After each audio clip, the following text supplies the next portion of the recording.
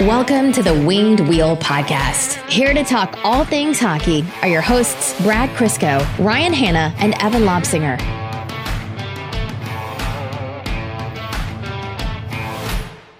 So, yesterday, at around the time of the announcement, you, Brad, were driving with your family into the hellscape known as Toronto. Yes. Evan, you were just about to hit the road to drive out of town. Oh, I was in the front yard doing some lawn stuff. And that's when the news dropped. After 7 years of being coach of the Detroit Red Wings, Jeff Blashill was effectively relieved of his duties as it was announced that he was not going to be extended as head coach in Hockeytown. You called me at 2:05 p.m. Yeah. Because that's what people do at 2:05 p.m. They fire their head coach on a Saturday. Well, was it his birthday? We'll get into the timing, and I think we shouldn't have been surprised. No. But I really thought it was going to happen, but I thought it was going to happen after the World Championships, but I was stupid for thinking that. But we'll get into it. But after 7 years, this is the first time that we are talking about a non-Jeff Blashill Detroit Red Wings. We're not having the theoretical conversation of what's this year of Jeff Blashill going to be. All of our prepared content into like what is Yzerman going to decide about Blashill that we're planning on rolling out over the next couple of weeks, immediately into the recycle bin. This is now a team with a head coaching vacancy. I wish we had like a highlight snippet of all the things we said when Blashill got hired. Oh, yeah. I know. We were so excited and full of optimism. So here we are. I don't even know how to start this podcast. Are you guys, like, there's no structure to this. And the same thing for the interview coming later. There's no structure. I think this is just a topic that just dominates the entire podcast. Are you guys ready? Yes, I'll let you do the intro first. Welcome to the Winged Wheel Podcast. For the first time in a long time, talking about a head coaching vacancy. Here to talk all things about the Detroit Red Wings and the world of hockey. I'm one of your hosts, Ryan Hanna. I'm Brad Crisco. And I'm Evan. On this episode of the Winged Wheel Podcast, believe it or not, we're going to be talking about Jeff Blashill. And that has kind of not spoiled, but has changed what our plans were for immediate after like post Red Wing season conclusion content. And we'll get into that later. But it's going to be Jeff Blashill, the decision, what comes next.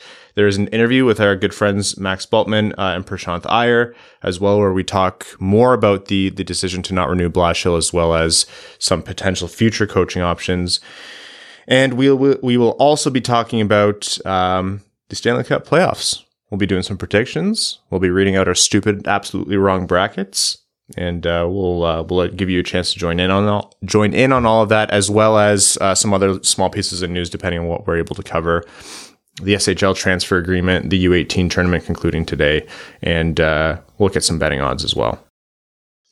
So the first thing I want to talk about here, actually, before we get into it, is the Wings Money on the Board campaign has not completely concluded. I think some of your season-long pledges have to do with who wins the Calder Trophy, so I think we're going to get some bonus donations when that comes out. But for all intents and purposes, we're wrapping it up for the season. Our goal was $20,000 raised over the 2021-2022 NHL season. Heading into the final evening, we were at $16,000, just about. We have well exceeded $25,000 raised this season for the Jamie Daniels Foundation through Wings Money on the Board. So from us, from Prashanth Iyer, who created and is running the program with us, from the Jamie Daniels Foundation, from Ken, thank you all so very much. Blown away. Just absolutely blown away. And this was our first time running this, so, I mean, we were just doing our best, and we have so many ideas to make this thing even bigger and better than next time, or better next time, so we can't wait for that, but what a phenomenal show. Thank you all so very much. The impact that you've made and the difference that you've made in the way this community has come together, there really aren't words to articulate that. So you knocked it out of the park, and we're just blown away.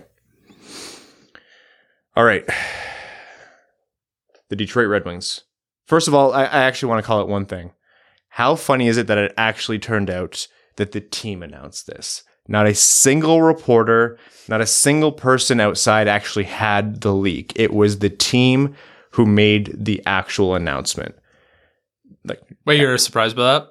Well, no, not surprised, but it's like, I think this is one of the only situations across all of major professional sports in North America where you can be confident that that would be the case, right? I think it was one of those things like, for the nuclear missile codes where they put the keys in and then they're like 3, 2, 1. They both turn it at the same time. Yeah. I think that was what it was. That has to be it.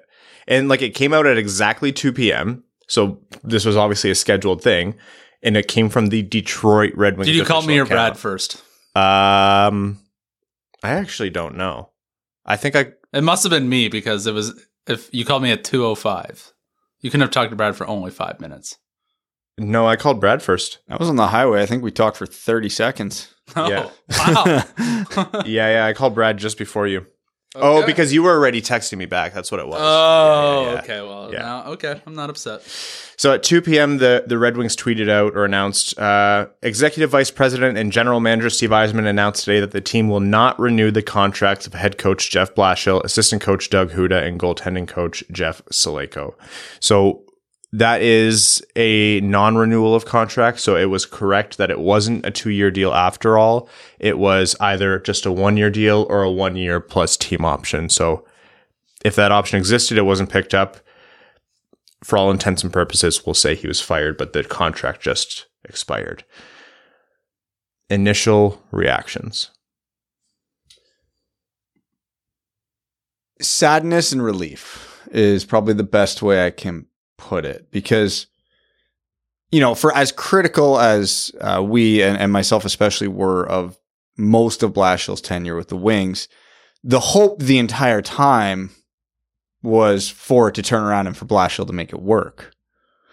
But it was becoming obvious as time went on that wasn't going to happen. And then the way they started so promising this year and then just cratered in the second, we'll call it half, even though it's probably more than half of the season, really drove home the point that this isn't going to get better for him or with him. But obviously, from all reports, Jeff was a good dude. People enjoyed working with him. His players liked him. He was very well liked and respected around the organization. But it just wasn't working, and it was clear that it wasn't going to work. So a new direction was needed. So, you feel for Blash. It sucks. Like I said, the whole time we were hard on him because we wanted him to do better. And then hopefully he could have stuck. Didn't happen. Wasn't happening. So this was, as I've made clear over the last few months, the obvious right call. But it's not something to be happy about. You understand that it's good for the benefit of the organization going forward, but some shitty things have to happen for that to occur. It's a particularly difficult situation because I really do believe, and this is just conjecture, this is based on my interpretation of the situation, I don't think Steve Yzerman planned to come into this offseason to change the coach. I think, stating the obvious here, it would have been his preference if he didn't have to. Not because he necessarily thought Jeff Blashill was going to be the coach of the future, but this is still a precarious part of the rebuild where if you're bringing in a new voice, they're going to need a lot to build a foundation beneath them. And it is hard to build that foundation under a team that is still, by and large, a losing team. A lot's going to have to change on this Red Wings roster next year for this next head coach to have a winning team. But I agree. I think this was the right call. I think the way this year really unfolded, the first half, I thought, wow. Or let's say the first third. Let's not exaggerate here. Pre-December. Yeah. I thought, wow, a lot of things are going right. I'm seeing a lot of different things from Jeff Blashill that I haven't seen before, especially in terms of like the distribution of ice time. Moritz Seider and Lucas Raymond don't have the seasons that they have if he wasn't letting them, right? His deployment is half the battle with them. And even in December when things started to go south, a lot of that was, he had terrible goalies. Ned and Grice were playing god-awful hockey. COVID hit, everything got, guys were in and out of the lineup again. I was willing to kind of see past that and think I've seen enough from Jeff Blashill to be comfortable with him steering the ship moving forward, especially through this next little mini phase of the rebuild. But once those terrible, like, headline drawing losses started, 8, 9, 10, 11 goals consistently, that's something else. And you just look at the way the guys approach the game later in the year. I understand that was a beleaguered team. I understand that team was beat up, depleted. They had mid-level AHLers in the lineup, and that was their best option. That's not a team where you can necessarily blame any one person, player, or coach and say, oh, it's your fault that this is happening. But yeah, I think it was just time for a new voice. I think it's time for something that can re-energize this team and get them to buy in and get them to believe, because I think keeping Blashill would have run the risk of getting into the dark years that we just saw the Red Wings pull themselves out of. I don't think we can bear to see another absolutely depressed Dylan Larkin again. And I think we came dangerously close in the last half of this year. And whether or not that's Jeff Blashill's fault is up for debate, and we'll do that today. But there's no debating the fact that changing the coach can reinvigorate a team and help give them that kickstart. Just look at Vancouver. Mm-hmm. Absolute tailspin at the start of the year. They bring in Bruce Boudreau, who just says hello and people laugh. And they're like, I like this guy a lot. It totally changed their season around.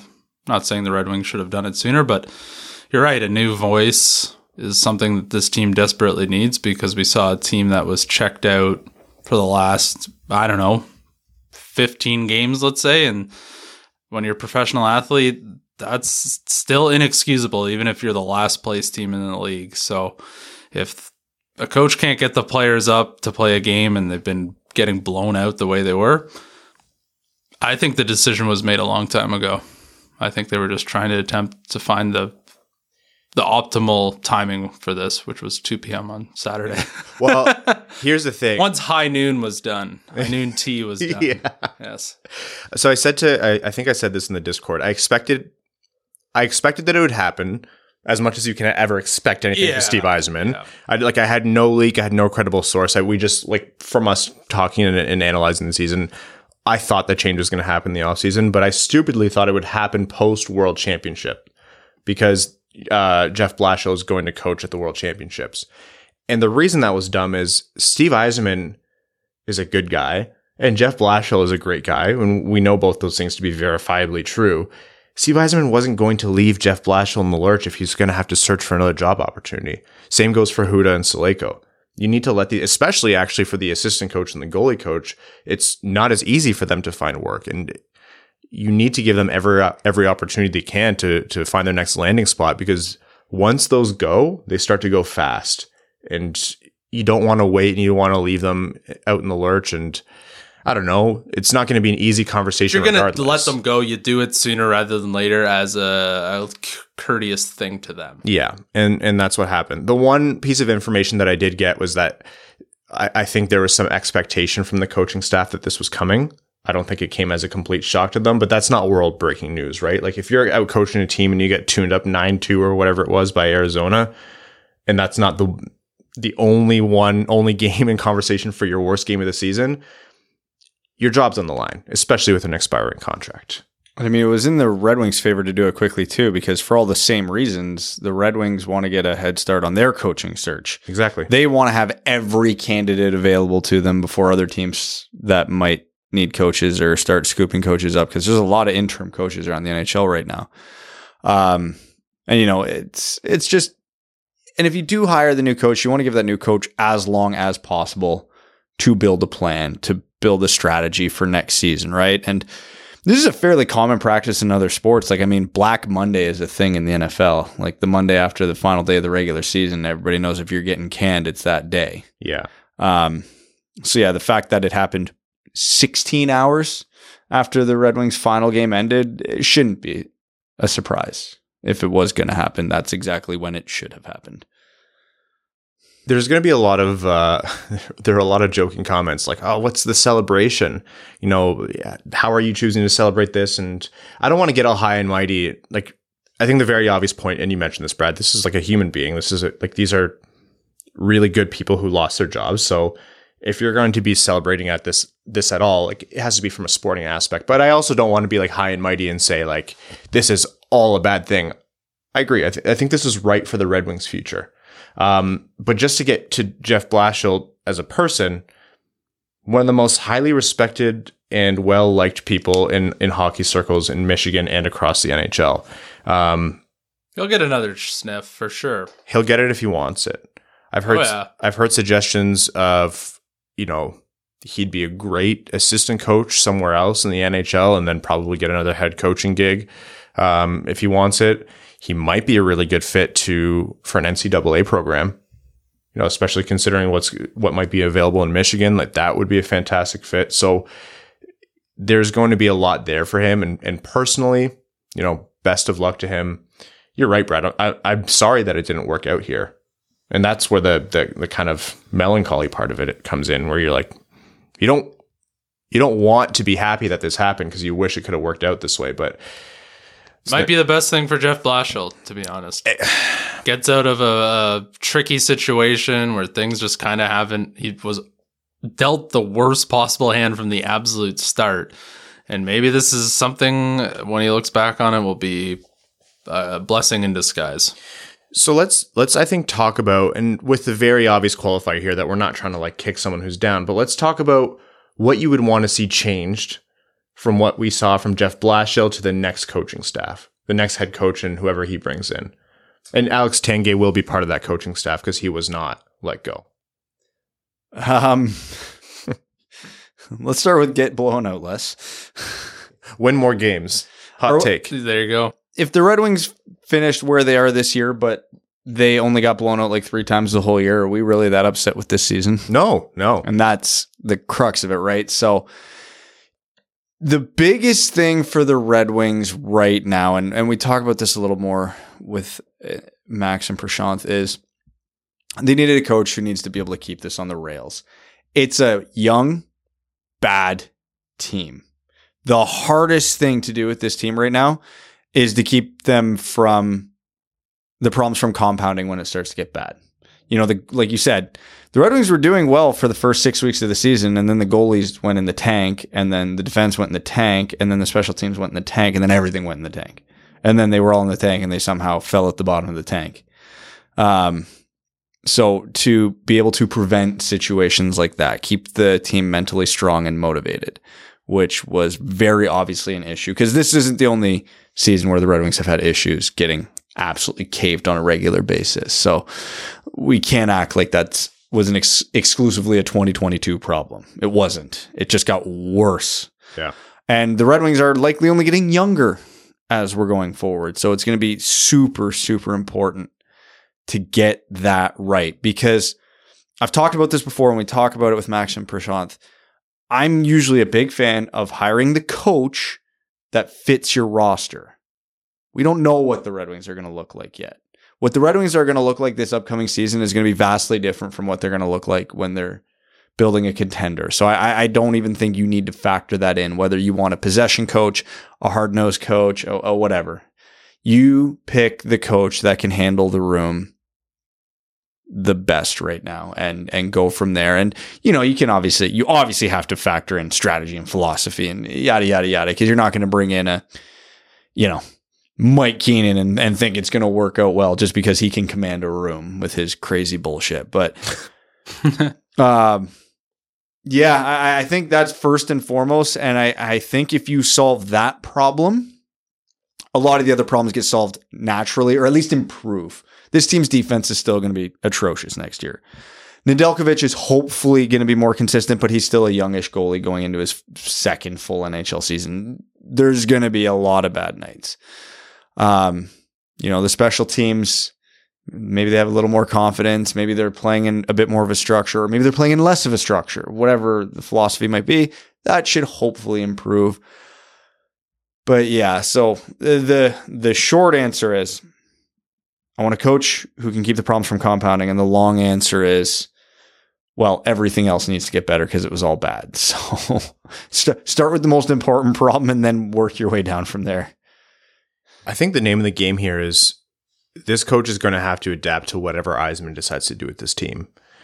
There there's, I think, a little bit of a fork in the road here, depending on whether you want to apply that. I'm sure Yzerman will throw that away and take the middle path that's not apparent to people, but there's a perceived fork in the road here where you either have to commit to next year you're going to get better so you don't live in purgatory again, or you lean into a possible franchise-changing draft next season and just, to well oversimplify it, suck for a little bit longer. And that's going to dictate how the coach is going to be able to run this team. Because if you have better tools, those things that you suggested, Brad, they don't become easier, but they become more possible. But if you have a Red Wings team that is as bad or even worse than this one, especially if you consider the assets that they had on defense, then, that's a big battle to stop those issues from compounding. It's a big battle to stop your defense from falling apart when the personnel just isn't good enough to do it. It's a big battle to stop your goalies from collapsing and keeping their confidence up when they're playing behind a brutal, brutal defense. And this is why I'm thinking they're going to do the old recycling of a former NHL coach. Whether people like that or not, I think that's what they'll would probably do. So that's funny that you say that, because who has Steve Yzerman hired? Guy Boucher and John Cooper, who've had no experience, who both came into their roles with Guy Boucher had 1 year in the AHL and John Cooper had 3 years in the AHL, both of them having worked in lower leagues before. No NHL experience, either of them. So, that stands to indicate that he's not afraid to bring in someone who hasn't done it in the NHL before. Vinny LeCavalier. Hey, Martin St. Louis is having a lot of success right now, right? Sergei Fedorov. A lot of people wouldn't hate that. Although I'm sure that one's polarizing. Not in Detroit. Personally, I don't know what Steve Yzerman's relationship is with Sergei Fedorov. I assume it's quite good. And I don't know if I really want... Would you want to hire your best friend for that job? Or not a best friend, but like someone you've gone to battle with and like you're very close with? Yes, absolutely. The NHL is the most, has more nepotism than any other professional sport. I see what you're saying. What if he sucks? Because that's not the same as Lidstrom, right? And that's not the same as Draper. The head coach is on the chopping block from day one. Pretty much. The fuse is lit as soon as that guy steps in the building. Yeah. As soon as the ink dries. And there's already a contentious relationship between the team and Fedorov, right? So, what better way to mend fences? Yeah. So one name that I did hear, and I don't want to say this as this is the favorite candidate, to give you an idea of how many candidates there are and how many you should be considering for a future coaching option, go read Max's article about the head coaches that could replace Jeff Blashill. Max will be the first one to tell you that that's not an exhaustive, holistic list, but it is quite a few names as is. So when I say I heard a name, it's not the only name. But one where there is reportedly interest from the Red Wings is Benoit Gros, head coach of the Syracuse Crunch, who are notably the AHL affiliate for the Tampa Bay Lightning. You can connect the dots there. Steve Yzerman knows him from his time in Tampa Bay. From Max's piece, he calls out that Julien Brisebois, who took over for Yzerman as GM in Tampa, has called Benoit a hockey genius. So we should hire him then. They should hire you. You're a hockey genius. Yeah, so hearing that the interest is there from the Red Wings and then adding up, those connections and seeing what Julien Brisebois said, that's one as well. Fits the bill. Or he said that because he's not and wants to get rid galaxy of brain a team to take him. So, Benoit Gros, he fits that bill, right? He's familiar. Yzerman knows who he is. He's worked with him directly before. He's running a pretty successful program over in Syracuse. And again, someone with no NHL experience. So if Steve Yzerman's preference is to bring in someone who hasn't been through the ringer and hasn't done this before, and he can maybe mold a little bit as a coach, or, there's a little bit more time or patience for, I understand what you're saying, Evan, that you think it'll be someone who's been through the cycle before, but I think it's 50-50 yes or no on that. Good answer. 50-50, eh? Either happens or it doesn't. I don't think it's necessarily likely that it's going to be a former head coach. That's just my perspective on it. My fear would be they bring in a guy with no experience and they don't have answers at the NHL level.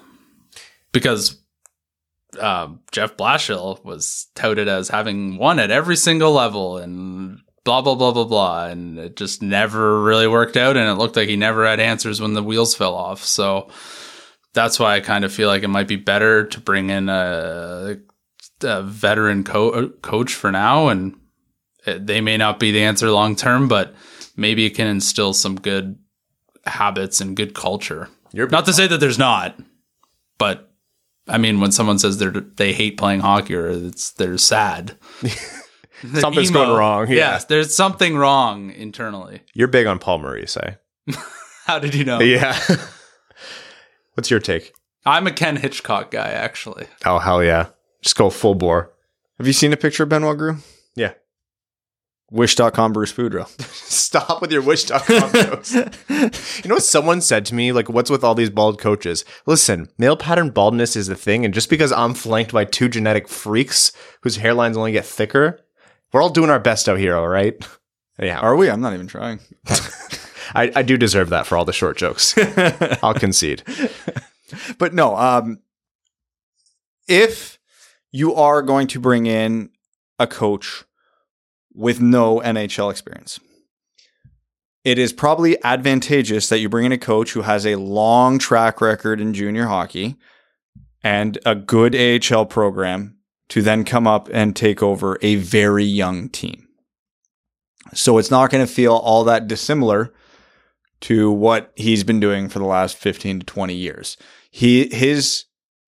Every head coaching stop he has had so far has had a heavy emphasis on development, because that's what the juniors and the AHL is for.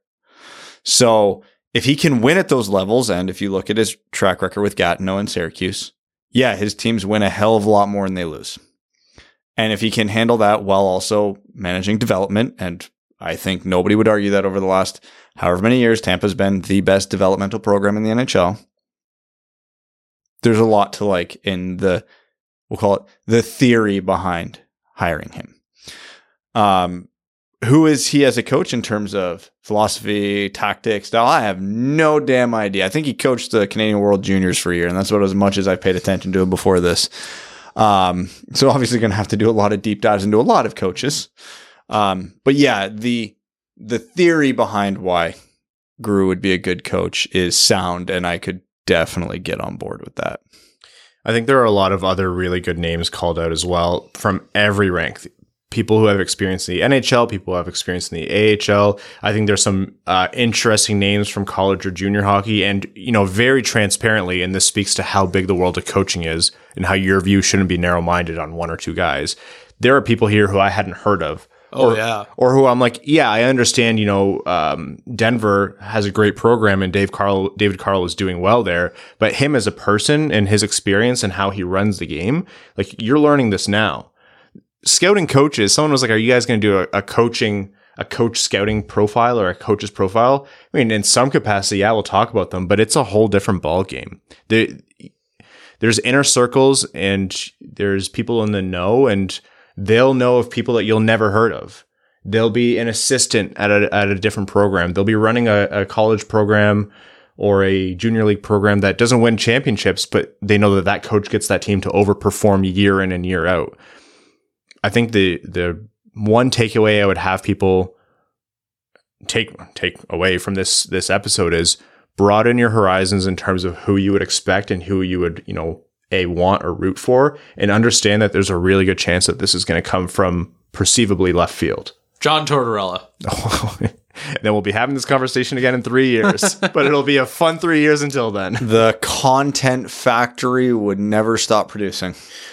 So I think last point here before we jump into our interview with Max and Prashanth, Europe. There are European coaches over in Europe, and there's North American coaches also over in Europe, thinking of Cam Abbott. Ricard Gronberg, who we've had on this podcast, Roger Ronberg, who's coaching obviously a great program in Falunda, Cam Abbott, who will be familiar with Moritz Seider from Rogla, Sergei Fedorov, who obviously just won big in only Sergei Fedorov style in the KHL, and then Igor Larionov, who we've talked about forever. And that just scratches the surface. There's a lot over there. Considering the Red Wings' European youth and core, considering Lidstrom was just brought in, and he's very connected to the program over there in Sweden as well. He's based out of there most of the time. Is this the time where we see that connection come over, manifesting in a head coach or even an assistant coach position? Definitely, maybe. No, it's a dumb answer, but it's more possible, I think, than ever. Yeah, and the Red Wings obviously moved in on the Blashill decision quickly. They have all the time in the world, not literally, but they have a lot of time to make this decision. They can interview dozens of candidates if they so choose and want to take on that workload. They'd be dumb not to interview some Europeans. They'd be dumb to not interview junior coaches. They'd be dumb to not interview NCAA coaches. If they think that there's a person out there who could be good for the Red Wings, interview him. You never know what you'll find. Do your research, do your due diligence. I think the Red Wings have all the way up till almost the draft to make this decision, truthfully, if they really, really want to have a thorough search. Now, they could also have it done in like 2 weeks. That's entirely up to Stevie, but it'll likely be announced right when we hit record on this. Publish, yeah. Yeah, honestly. You hit record, right? Yeah, I did. Okay, good. Yeah. 'Cause I'm not starting that over. No, next Wednesday, I have another long drive ahead of me. So let's plan for that. That's when it's happening. I was a hockey instructor from the ages of 14 to 17, so maybe I have a chance. You certainly have a chance. I know how to develop the youth. How did those kids turn out? I have no idea. All in prison now. Probably. Because of you. Like, listen, keep a boot knife in your skate. When that kid comes out front, you shank him in the kidneys. Oh, yeah. So they play Junior C then. Got it. Yeah. Oh, yeah. Oh, yeah. So, yeah, I think the point here is there are a lot of options, and there's a broad horizon in terms of time as well where this can take place. So it's going to boil down to a question of philosophy from Yzerman in terms of what he wants. And I think we're going to, that's going to become apparent, obviously, once we see what the hire is. So before we jump into the interview, I first want to let everyone know that this episode of the Winged Wheel podcast is proudly brought to you by the FanDuel Sportsbook, a sponsor that gives Red Wings fans what we really need right now, even more excitement in the game. There's so many reasons why FanDuel is America's #1 sportsbook. They're simple to use with great odds on different betting markets, giving you more action every game day. They're also tons of fun with unique bet types like same game parlay and exclusive promos on the biggest events. And when you win, you get your winnings back safely in as little as 24 hours. Now listen to this. FanDuel is letting you place your first bet risk-free up to $1,000.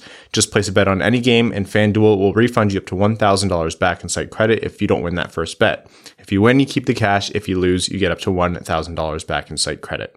Now, what we want you to do is download the FanDuel Sportsbook app to get started with that risk-free bet, and be sure to sign up with the promo code WWP so they know the Winged Wheel podcast sent you. That's FanDuel Sportsbook, promo code WWP.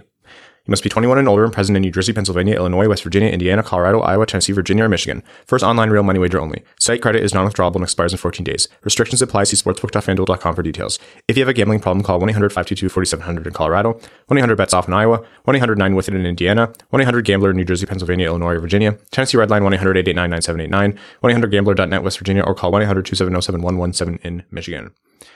Okay, we're now going to jump into our conversation that we had with Max Bultman of The Athletic Detroit and Prashanth Iyer, our good friends who were gracious enough to stay up late and help digest this Jeff Blashill information and news with us, as well as take a look ahead at what might be next for Steve Yzerman, the Detroit Red Wings, the Iyer plan, and all of those different coaching options that we just dove into a little bit with you. So without further ado, enjoy that interview. So, Max, I'm to understand that you have a vacation coming up. Yeah. And we got the news of Jeff Blashill's contract not being extended today. So it stands to reason that one of the following two things is true.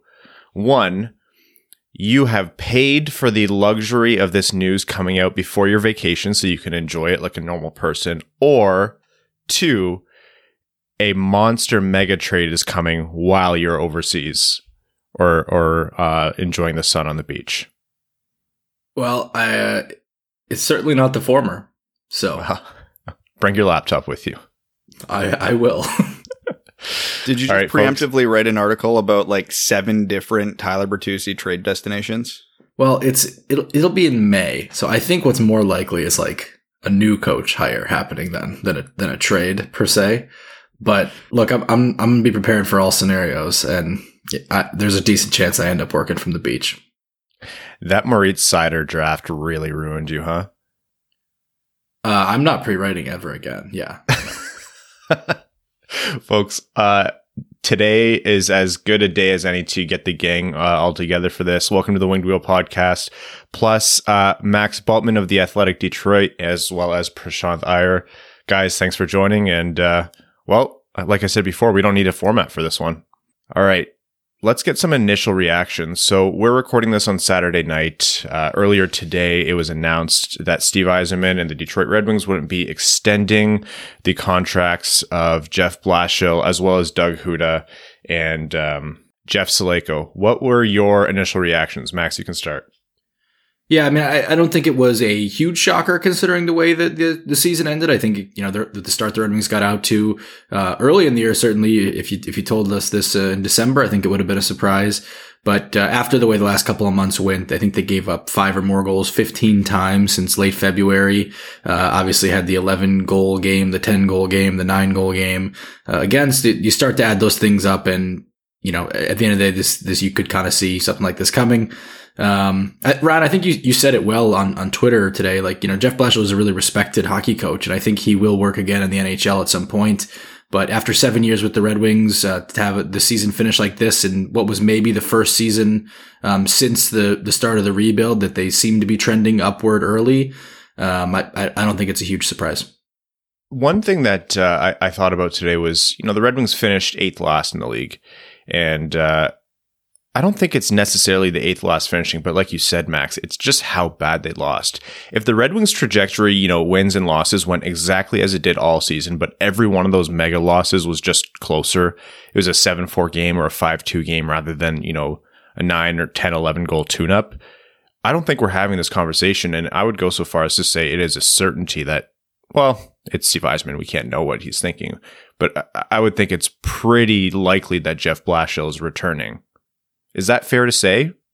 I don't know. I mean, I like you said, it's hard to read his mind. I think, like I said, I think the way it was going early, yeah, I think you probably would have seen it continue, but it didn't, and it didn't for a long stretch. And even at the end, I thought some guys kind of got their groove back. Alex Nedeljkovic being one of them. But it still just didn't look like the same team from early in the year. And you think back to, I know it's probably a little cliche by this point, but the shift in the Florida game where I really felt like this is an identity that the Red Wings have carved out, like the way that they handled that shift and they were playing with and sometimes beating good teams. And you started to see kind of a formula for, okay, this can work. And it kind of answered, I think, some of the questions about why did the Red Wings play the way they did, sometimes too conservatively over the recent years, because they thought that kind of identity was something they could win with. It evaporated in the second half. And so all of a sudden you don't have that identity and you don't have, the offensive firepower. And all of a sudden, rather than playing, 3-2, 4-3 games, you're, I'm not trying to repeat the 9-2 or whatever, but there was plenty that it was 5-1, 6-1, stuff like that. And, that's not a way to live in the NHL. It's certainly not a way to develop talent either when you're in all those losing games all the time. So, I think I agree with you. I think it was the magnitude of the losses and kind of the way that they played out more than anything, that ultimately led to kind of this outcome. Prashanth, as the curator of all of those stats that, they were fun to wake up to some days in the group chat. You saw statistical insight into just how bad the season was going. What do you make of this non-renewal or de facto firing and what's next for the Red Wings? I have to echo what Max said, and where like the writing was on the wall, because at least to me, this felt like the first time the Wings actually had a reasonable amount of talent on the roster. And the first half of the season maybe was almost his undoing, in the sense that like you saw what the team could be when they were competitive, when they were engaged. And I don't know if it was just sort of injury, the crunch schedule, the number of other things that came up throughout the season, but the wheels really fell off to the point where they were being blown out by historic proportions, things we haven't seen in 20 years, 30 years. from a single hockey team. And this was supposed to be a team that was taking strides forward that I think at the end of the day, it ended up just being too much. Like there was just not enough positives to overcome some of those alarming statistics that I tossed out throughout the year. I mean, you look at the number of times they lost by 5+, something we haven't seen since 95, 96. The number of times they gave up 7+ goals, also something we haven't seen in 25 years. Franchise worst going back to 85, 86. It was just too much to overcome. So we won't talk, I think, about what's next for Blashill. Like you said, Max, you referred to what we were talking about on Twitter. He's a pretty well-respected guy within the league, and I think there's work for him in the NHL if that's something he wants. I could also see him going the NCAA route. But let's talk about, this vacancy in Detroit. Max, you're a machine. You have this, I think this cycle is down pat. Major news happens, you pump out a quality article in record time, and then you jump on for an interview when we don't even give you time to have dinner, really. So you put out an article today on the Athletic Detroit that everyone should go read. I mean, really, if you're listening to this, go read that first. But the headline is Red Wings head coach candidates who could replace Jeff Blashill. And there is a wealth of coaches to choose from. Do any names stick out to you, or even just kind of a coaching style that either of you think is what the Red Wings should be looking for here? Yeah, I think a lot of the names stick out to me. And frankly, I think there's probably more names that belong on it. And at some point, I just had to start printing them and publishing them and not sitting on it and looking for more, right? Like, if anything, I think the NHL section of that article is a little thin. It's mainly headlined by Lane Lambert and Travis Green. Lane Lambert, I think, obviously has been a topic for a while around any potential Red Wings vacancy, even when there hasn't been one. People have looked at him as a potential replacement for Jeff Blashill for a couple of reasons. Number one, the familiarity with Steve Yzerman. But I think that's secondary to the fact that he's learned from Barry Trotz. He's been Barry Trotz's right-hand man for the last 10 years. To me, there's not 5 better coaches in the NHL than Barry Trotz. He's got an excellent track record. And so to pull basically his top lieutenant away, I think would be a really significant addition. And I think he's one of the top names for that reason. Green's on there, I think, because he's kind of done exactly what this position is going to be that Detroit has open, which is to take a rebuild from the accumulation phase into the next step, which is the playoffs. He did that with Vancouver. He didn't get them any further and he got fired. So I can understand people saying, well, hey, if he didn't finish the job there, does he deserve it in Detroit? That's all well and good. The other name I've got in that NHL group is Jim Montgomery, who obviously that's a whole other situation, but just a name that I do think you'll probably start hearing associated with more openings. And so I included him, but I thought a lot of the names that were the most interesting to me were outside of the NHL. Benoit Gruel is the head coach of the Syracuse Crunch, which of course is the Tampa Bay farm system. So Yzerman would have been in charge there when he was hired. Julien Brisebois has been quoted as calling him a hockey genius. And we know obviously Yzerman and Brisebois have quite the history. We can probably assume that that's a pretty big endorsement coming from him. I think that's a really interesting one. Chicago Wolves are the top team in the AHL this year. Ryan Warsawski is their head coach. He also was an assistant on the 2019 Charlotte Checkers team that won the Calder Cup. That was Alex Nedeljkovic's team, for those who remember that. Mitch Love is the head coach of the Stockton Heat, took them from last place in the Canadian division this year to first place in the Pacific in his first year as an AHL coach. Before that, he was with Saskatoon. He's got a long history with Hockey Canada. He might be a little young. I think he's only 37, and we'll see if his time for the NHL is now or down the line. But he's kind of had my attention for about a year. David Carl is a guy at Denver University, just won the national championship. Red Wings are going to know him real well because he's got 3 of their prospects, Carter Mazer, Antetokounmpo, and Shai Buium, and obviously just won the national championship, beating 2. This is what interests me in particular is they won the national championship and they had to do it by beating 2 super different teams, a super talented Michigan team that had 4 of the top 5 picks in the NHL draft, super explosive. They beat them in a tight overtime game.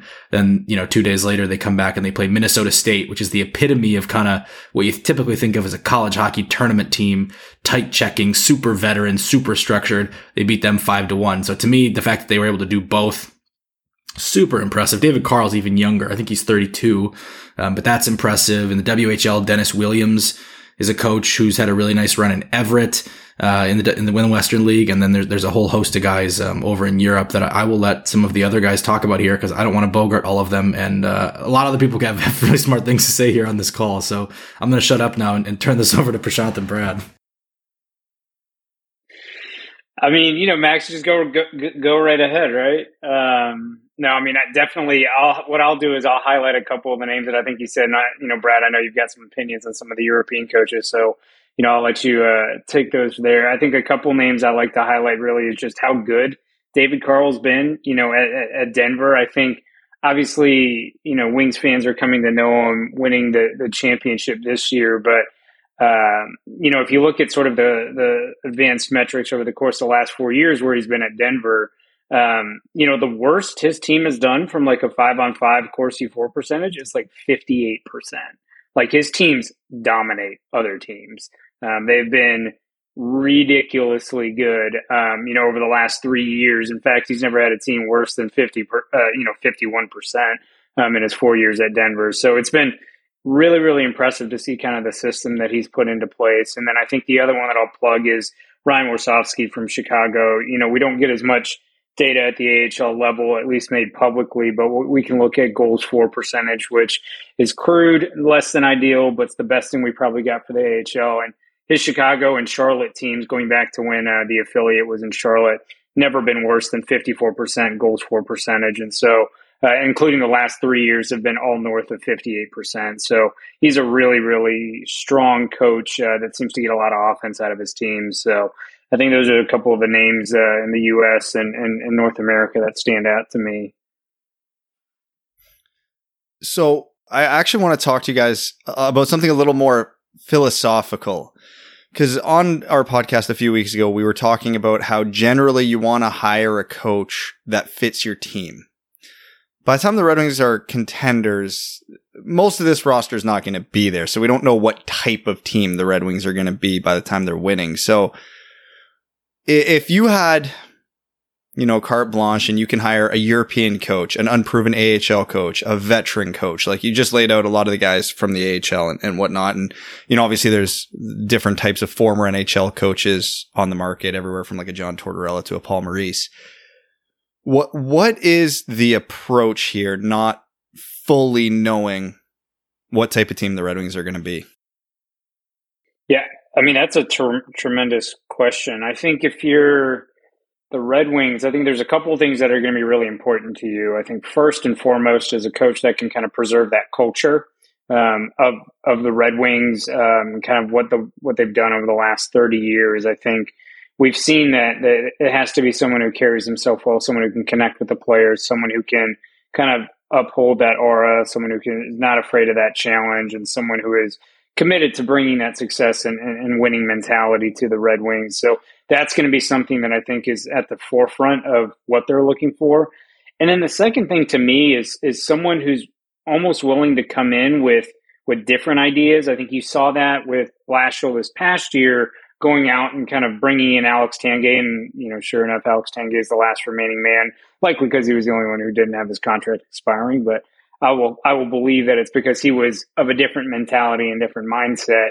And that's why the Wings wanted to go out and get him. And so someone who is not just going to be a run-of-the-mill, guy, someone who's going to come in with innovative ideas. And then the third thing that I think the Wings are going to be looking for is with their really young core right now, someone who can connect with the players and sort of manage the personalities, I think, more than anything else. I think we sometimes discount how important it is to be able to connect and manage personalities as a coach in professional sports, not just, the NHL, but really across all sports. And so I think that may be why in recent years we've seen a lot of these AHL guys be able to come up and have success. We think of Jay Woodcroft in Edmonton and what he's doing right now. There's a handful of other guys. I think Derek King was AHL. But yeah, just a number of different guys that I think have the ability to connect with the players. And I think that's going to be something important. I think a lot of the kind of the non-NHL sources are interesting this year too, because most of those leagues have a demand that is not just winning, right? Like junior hockey, a lot of it is, they want to win, but they want to develop players, and you are kind of building towards something. The AHL is certainly a developmental league. I know, sometimes people will be critical of prospects not playing enough in certain situations, but the whole structure of the league is set up so that prospects get the bulk of the ice time, and you're focused a lot on individual development. I think that's relevant to the Red Wings, absolutely. And so I think, when you find someone who's been able to balance that, when you've been able to win in that developmental setting, it's kind of your perfect marriage, because I don't think the Red Wings, I think they should start thinking about winning soon, but they're only going to get there by, continuing to bring along really good young players. And I think that matters. But I also think that, there's merit in people who have seen, like Elaine Lambert's seen, winning hockey at the highest level for a long period of time and seeing kind of what works. And what works once doesn't work every time, and it doesn't work forever. So I also, certainly, like when I talked about David Carl and the ability to win in two different kinds of game, that really resonated with me, because it says, hey, this is someone who is not just set in one way of doing things. They can kind of put it together for whatever it's going to look like, or at least to beat multiple different kinds of opponents, and so, there's that. But yeah, to your question, Brad, I think, it doesn't necessarily matter. It doesn't have to be one specific, shape or kind of stencil that you're looking for here. It's just a guy who can really succeed. And, maybe the more different kinds of, settings you've seen him have success in, I guess I would say the better. But, that's the bottom line. I don't think it has to be done one specific way. So a thought that's been floating through my head that I'd love to get your takes on is, there are always so many barriers to European coaches coming over to the NHL, and knowing that the Red Wings core, the real core is Moritz Seider, Lucas Raymond, hopefully Simon Edvinsson coming over next year, in whatever capacity. That is obviously a large, European contingent, all coming through the SHL in some capacity. Is that as good of a bridge as you're ever going to get between an NHL team and a coach like Roger Ronberg, like Ricard Gronberg coming over? And does that make it even in the territory of likely that this could happen, considering all of the candidates over there, that Yzerman brings one of them over? I don't know that I would say likely. I definitely think they have one of the more conducive setups to trying it. And we've seen NHL teams be real hesitant to go to that pool. Like, if it's probably one of the most undertapped pools of coaching talent that I can think of is Europe, when you consider how much good hockey is played over there and how much success the European nations have in hockey, both in producing NHL players and also in tournaments on the world stage. It is surprising to me that there's not more of it. And I think the Red Wings have the setup, when you talk about how many Swedes they're going to have in particular, and including in their management team now with Nick Lidstrom, to doing something like that. And certainly by having that many prospects, you'd think they've been exposed to these guys at a kind of a deeper level too, right? Like, you'd think maybe they're a little more familiar with a Roger Romberg or a Cam Abbott, who actually is North American. He's just coaching in Sweden. But, one way or the other, it's, I think they probably have the familiarity there, and maybe it helps the comfort level, but I still wouldn't call it likely. But I definitely think maybe more likely than, a team that isn't in their position, I guess I would say. Yeah, I mean, Ryan, it's a really good question to ask, because this was something I looked into as we were trying to figure out, European coaches. I mean, it's been 22 years since a European was hired to coach in the NHL. 2000 was the last time. There were two coaches hired, one by Chicago, one by Pittsburgh. It hasn't happened since then. It clearly seems to be a transition for that, for whatever reason, is, like you said, Max, very undertapped. I mean, I think in recent years we've seen it play out well, or at least more often, in the management sphere. You think of Yarmo in Columbus. You think of, I think, Patrick Alvin in Vancouver. Ralph Kruger, came over a little bit in Edmonton. I think those are some guys there. But maybe, one of the guys that's the first to do it is a guy who has that familiarity at the NHL level and now is in international, a guy maybe like Olli Jokinen, who played for a long time for Florida in the NHL, and then now is coaching in Finland, and potentially he's a guy that is the bridge to come back. I think Marco Sturm is coaching the German World Junior team, and then, all of our favorites, Sergei Fedorov is another guy that could potentially be out there, and as a guy that can maybe bridge that gap. But that's kind of, I think that's going to be the type of person that does this and maybe breaks that mold of 20 plus years of, going in between those two hirings. Can we talk about Fedorov? Because, I mean, like the fact that this happened on the day that he wins the KHL championship, the Gagarin Cup, like coming back from down 3-1, little eerie, is it not?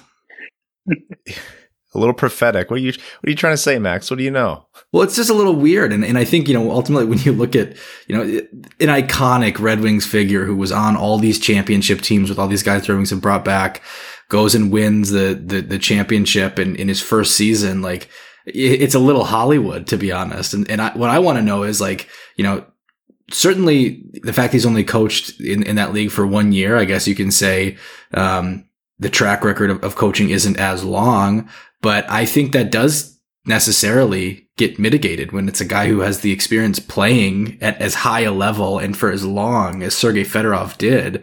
Like, would you guys be comfortable with Sergei Fedorov as the head coach? Honestly, what Martin St. Louis did in Montreal helps. The jury's still out. I don't think Montreal is as good as everybody's giving them credit for, but obviously with what he did with Cole Caulfield alone, gives me confidence, because Sergei tried a lot of weird things in Russia that worked. And I'm a fan of different, try whatever. And if Sergei's the guy that's going to come over and bring a unique perspective, a unique system, pull the goalie in overtime and crazy things like that, I'm all for it. And it's probably worth noting, his banner hasn't been raised yet in Detroit. So if he comes back as the coach, they do that game one, that could be a moment. It's so Hollywood, you're not wrong. But look what we've had so far. Steve Yzerman returning, what was it? It was April 19th, right? It was the 19, like the day was 19. Steve Yzerman returned. It was this whole year thing. 19. That we begged for forever. And then Nick Lidstrom has returned in an executive role. I would love to say Draper's the director of scouting. Yeah, I'd love to say it's too Hollywood, but that's what we've had so far, so why count it out? And Brad, what you just said about raising the banner first, tinfoil hat. They knew the whole time it was going to be Fedorov eventually, and that's why they saved the banner. Well, but that is, I would say, one of the best arguments to say, look, is this too much of a leap? Because if ownership isn't raising the jersey of a guy who I think everyone on this podcast agrees deserves to be in the rafters, right? So if they're not doing that with what should be such a slam dunk, is it really reasonable to think that they would bring that same person in as head coach? I don't know, but that's probably one of the best cases to say maybe we are overreacting. And I mean, I think the other thing to add to that is, I guess there is obviously the political aspect of, are you going to be able to bring him over, at least right now? I don't know the circumstances and how all of this is going to work. I can't even get on the frickin' KHL stats page right now to even see how well his team's performing. And so I don't know, but the Wings did it once in 1989, and let's see what happens again. So Sergei having to defect to Detroit twice would sure be something. There's and I mean, hey, if they want to take the safer route, not discounting the obviously geopolitical barriers here, but if coaching experience is something that we want, but we still want kind of the storyline, the Hollywood, Igor Larionov's right there too. So a wealth of options. I want to talk about the team a little bit here. And Max, this is something that you and I remember we talked about a long time ago, and I think you've touched on in some articles and things. A team feels like they've failed when their coach gets let go. And, especially considering the kind of diehard captain that Dylan Larkin is, and the seasons that Seider and Raymond just had where Blashill gave them every single opportunity to have their Calder level seasons. How is this going to impact the team, and what changes for them going into next season?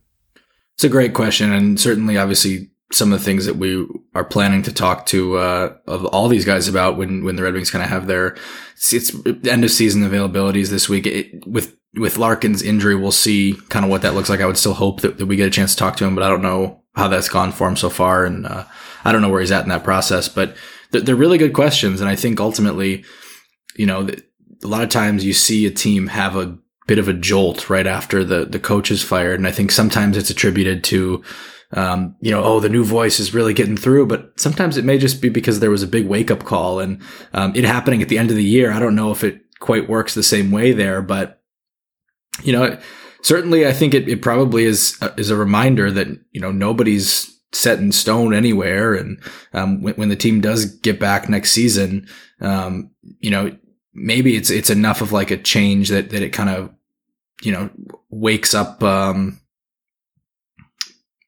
of the guys on a deeper level. I don't know, but ultimately what I think coming out of this is the Red Wings need to make sure that whoever the next coach is, that they don't just have that good vibes of a new voice boost coming into this. I think they need to be able to actually kind of build momentum, and that's going to be by adding more than just a new coach. It's going to be by adding new players, and doesn't mean they have to keep the entire roster and only add. You can still subtract, but just if you're going to subtract, add in other places or add to, so that you can still get new, what feels like momentum in, right? Like Buffalo, I think of Buffalo and they're rebuilding, and they got a new coach in there, and they actually traded the guy who was at the center of their entire long-term vision during the season, and that was Jack Eichel. And when they did it, it was like a, oh my gosh moment, right? But they also got back players who could help them pretty much right away in Alex Tuch and Peyton Krebs. And I think those two guys are big reasons why, despite the fact Buffalo missed the playoffs again, I got a pretty good feeling about Buffalo coming out of this, right? Like I think that it's pretty good vibes coming out of that team this year, despite the fact that they finished 1 point better than the Red Wings. So I think that's kind of a important takeaway, is that, as you get a new coach in here, give them new players too, and give them, give the players new teammates, and don't, it doesn't have to be, spend top dollar and throw caution to the wind with your rebuild, but make it feel like, hey, things are really changing, because I think, it can't just be from the coach at the front of the room. Am I off base there, guys? No, I don't think you're off base at all. I mean, I think at some point, there is a staleness to a message, regardless of how long someone's been there. I mean, Barry Trotz is in Nashville for 16, 17 years, and eventually there's a staleness to the message, despite the fact that his team's never really, went poorly. I mean, he was actually only a couple years removed from taking Nashville, to the Stanley Cup Finals before he leaves there, from remembering my timeline correctly on Trot. So, I think things have to change, and it's, I think at some point it's beyond just one single aspect where things need to change. It's got to change with the players. It's got to change with the coaching staff, and Yzerman has to do everything he can to put these guys in a position to succeed. And once he's done that, it then comes down to the players. And, one of the last things he could do was change the voice in the locker room. And even if it's a guy that people like, if the message isn't resonating and you're not extracting as much out, that has to change. And then you have to find some other guys in there who are willing to come in and maybe shake up, that locker room vibe. An uncomfortable question I have is, and this might be getting into a little bit of the territory of what you're writing about Prashanth, so feel free to not spoil anything. The Red Wings, essentially, a lot of people think that they have a decision to make in terms of this rebuild.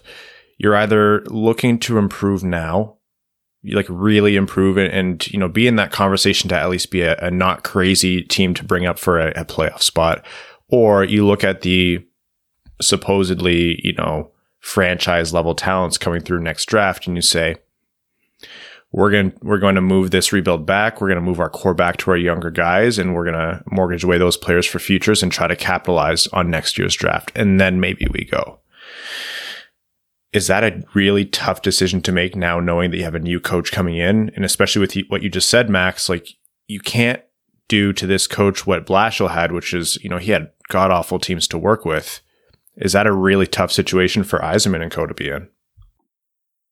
Yeah, I mean, this is certainly not an easy scenario. And like you laid out, Ryan, I think you have to make sure that whatever decision you make, whether it's, I think, Max, you laid it out in your article, you tear down a little bit more and it's more uncomfortable to do so, but you go that direction because you're sort of playing your way to the 2023 top of the draft, or the other option is to try and shoot for the moon. I think if you try to put the coach in a position where expectations have changed and you now want to ramp up, then I do think that is maybe adding a little bit more pressure, to a new coach coming in. But at the same time, the Wings can't really afford another 3-4 years of just sitting and waiting and sort of allowing things to bide time for a particular coach. I think we used that message a lot when Yzerman first came in, that he said it was going to be 5 years, and so you really had to give some patience with him and Blashill. But I think, at least in my opinion, this move signals a change. It'll signal a change in aggression from the front office that I think will need to be carried down. And that does mean the seat's going to be warmer a little bit earlier than it was for Jeff Blashill when Yzerman first came on. I think that's at least how I perceive the scenario to play out. And you know what? Don't you think that's a good thing for the new coach too, right? Like it's no coach is going to like seek the hot seat or whatever, but like how many times did we hear you can't judge the Red Wings off of wins and losses? Well, you know what? If I'm a coach, I kind of freaking want to be judged by wins and losses at some point because I want to win, you know? You don't want moral victories? Like moral victories are what leads you to the promised land here? I mean, you know, you're absolutely right though. Like I think if you're a coach, you want to step into the challenge. And if you're stepping into the Red Wings locker room, you have talented players. I mean, you have the likely Calder winner in Moritz Seider. You've got, a goaltending prospect and Alex Nedeljkovic, who's seems to have some talent there. And then obviously you've got all the forwards up front and Larkin, Raymond, Vrana, Bertuzzi. And so you step into that locker room, you better want to win and you better feel like you can win. And so I do think it's a good thing to have that shift in expectations. And I think that's what's going to happen. But, you know, if you're Steve Yzerman, you have to decide, are you going to try and be like New Jersey this past offseason, add a whole bunch and have it backfire on you? Or are you going to try and bide your time? Or are you going to try and more smartly play this and sort of see how the draft lottery plays out and then sort of go from there? It's really tough to make a decision now. So if we look at this from the coach's perspective and you're presented two options, you take the Red Wings as they are now, you add a couple pieces in the offseason, maybe you're a little aggressive, and then obviously whatever impact that would have on the long term. So you're a coach walking into a team obviously on the rise. Yzerman fills in a couple of the holes and you go, okay, get us close to the playoffs this year. We were, how many spots out this year? We want to improve on that. Or let's say Yzerman does the opposite this summer. There's a Tyler Bertuzzi trade. A couple of the veterans aren't brought back and you get a much younger core, but the roster takes a step back. But then you're pitching to the new coach. This is very firmly the core of our future. You have Raymond, Seider, we'll say Larkin, even though he's older. Edmondson's coming in and you're going to have this wealth of prospects coming up. You have carte blanche to mold this team how you want. And this is your team for the next 2, 3, 4 years. Build it into the winner, into your vision. So if you're a coach, which one of those options is more attractive to walk into? Well, so here's what I think about the second option that you said is that as long as it would happen before game one, if I'm the new coach, any subtracting that's going to be done to my roster, other than, pending UFAs or whatever, like stuff that it happens. And I realize there's a couple of big pending UFAs that maybe, need to get exempted from this because I think the Red Wings need to make their decisions there this summer personally. Like I think you extend, or deal in the summer, to be honest. Yzerman clearly has way more of a stomach for riding through a season with that kind of cloud hanging over his head than I ever would.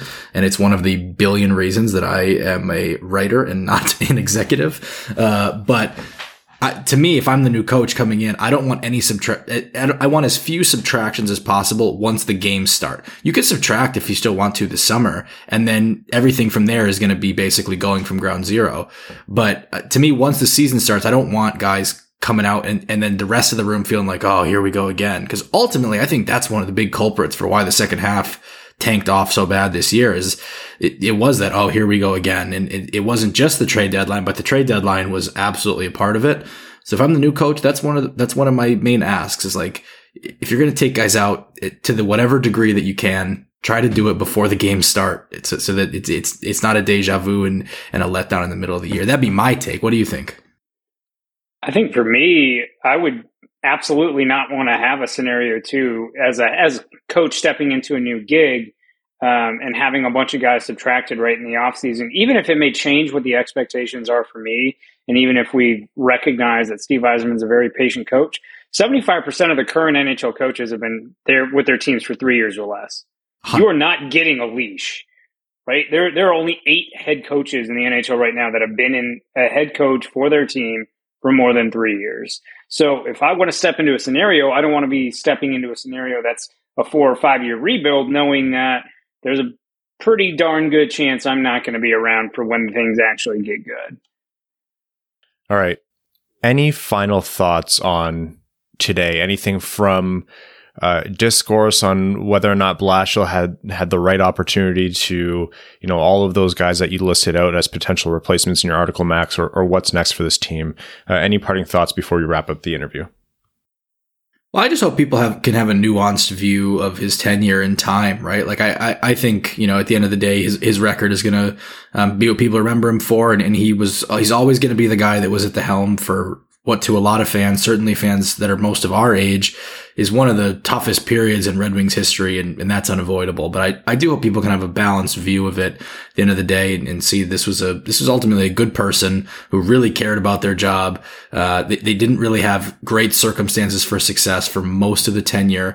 And at the end of the day, I do think he deserves some credit for what he provided in terms of bringing along some of the guys who are their cornerstones right now, and that being Dylan Larkin, Tyler Bertuzzi, Lucas Raymond, Moritz Seider. He had less time with, but he was still part of that. And I do hope that people can at some point and on some level appreciate that. I think this is someone who I really respect and I've enjoyed covering for the entire time that I have. And I think it's okay to have that while still recognizing that at the end of the day, it didn't get where it needed to go for him to continue. And I think that's okay to have a legacy that's balanced and nuanced that way. So, that's my opinion on it. And I think fans are certainly entitled to have their feelings, be a little different than that, or maybe even outweigh some of the context and the nuance there. That's what makes fandom great, right? But, that'd be my takeaway. Yeah. I mean, I think I would be very much along those same lines.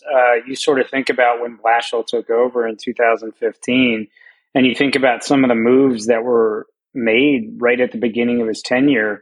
The Justin Abdelkader 7-year extension comes November 2015 at the very beginning there. You have a number of misses in the draft in 2015, 2016, 2017. You have Pavel Datsyuk leaving you a year earlier than you were expecting, sort of forcing you to play with this dead cap hit. And your front office did you no favors for the first half of your tenure. I mean, I have to be frank about that. I mean, you're handing out a 6-year deal to Danny DeKeyser for $30 million. You're handing a 7-year deal, to Abdelkader, a 6-year deal to Franz Nielsen in the 2016 offseason. There were just a number of moves that really ate away at this team's ability to be competitive, whether it was missing draft picks or poor free agents. And really until Yzerman came in and started to clear those contracts out and actually add back to the prospect pool, expectations weren't really there and you couldn't really ask much more of him until this season. And I think that's where, you have to have that perspective that this was a man dealt, a pair of twos and asked, or I should say a 2 and a 3 at a poker table and asked to go, play with the other guys who've got, face cards down there. And it's like, what do you want him to do? He's not going to win the hand. He's not going to win 1 out of 10 hands. Like, it is what it is. So, but this was really the first year I thought the expectations raised and he didn't meet them. And that's why I think a change had to be made, but you can't blame him for a lot of the last 6 years. All right. So I think what we have to do now, Prashanth, is coordinate to make sure someone's always at the ready when either Brad is on the highway or Max is on vacation, because that seems to be the formula here. That's the only kind of consistency we've been able to get from Steve Yzerman. Folks, Prashanth Iyer and Max Bultman, go read Max's work on The Athletic Detroit, and we'll be chatting with you both plenty coming up, but thanks for coming on the show today. Hey, thanks for having us as always, guys. Great to talk to you. You got it. And welcome back. That was our conversation with Max and Prashanth. We could have gone for another hour, honestly. And I think the takeaway from, what we covered about Blashill not returning before the interview and listening back to that interview is, it's okay to reflect on the person, and it's okay to kind of talk about the very human elements of this. But overall, I think this adds another layer of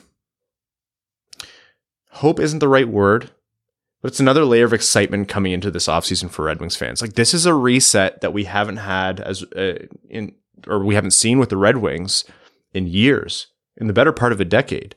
We haven't had that coaching change, especially in the context of the rebuild, right? The Red Wings finally accepted the rebuild after Jeff Blashill was brought on. It's funny for context. If you go back just 4 coaching hires ago, that was Scotty Bowman. So it doesn't happen often. No, this is fairly unusual territory for Red Wings fans. Like Dave Lewis was short-lived. Yeah. For the Red Wings especially. So obviously you wish the best to Jeff Blashill and Houda and Salajko, but knowing all the directions this could go, and I think the logical approach to this is don't get married to one option and just trust that, Yzerman and the management team and Lidstrom especially advising him have a plan here. Whichever direction they go is good cause for excitement. And it's also not a guarantee that it's going to go perfectly well either. Oh no, there's a very strong likelihood that this goes off the rails. Like we could be right back here again next year talking about how shit the second half of the season was. That's NHL coaching. I think you were exactly right, Evan. That fuse is lit in the modern NHL. That fuse is lit the moment you step into the room. Jeff Blashill was an outlier in terms of coach life expectancy. The one guy ahead of him has 2 Stanley Cups and is about to challenge for a third. Is about to win their first round series. Oh, that's your prediction, huh? You're getting ahead of ourselves here. That's a little teaser. Yeah. So there's quite a bit here. This isn't the end of the Jeff Blashill what's next for the Red Wings conversation. We have a full Red Wings season postmortem, season in review coming up over the next couple episodes. There's plenty else that we're going to talk about. But for now, let's get into a couple smaller items before talking about the larger, more exciting hockey thing here, which is the playoffs, which are starting 24 hours from the moment we're recording on Sunday night. The SHL. The NHL recently signed a new transfer agreement with the SHL in Sweden, and there is a notable change in there. So the previous rule was a player who was selected in the second round or later who also had a contract in Sweden had to be 21 before being allowed to be sent to the AHL by their NHL team that drafted them. If they were younger, it was back over to Sweden. Now that rule has changed and the age has been bumped up to 24. Oh, wow. Which is, that's huge for the SHL, and that is a pretty notable hit to the NHL teams who draft these guys. So if you draft a Swedish player in the first round, you can send them to the SHL. It doesn't. It's the Red Wings' fault. Well, how much it applies to the Red Wings right now is different because certain guys have contracts who are expired, so it's not necessarily a right now thing. But in future, this could be problematic for teams, especially teams like the Red Wings who tend to draft quite a few Swedes.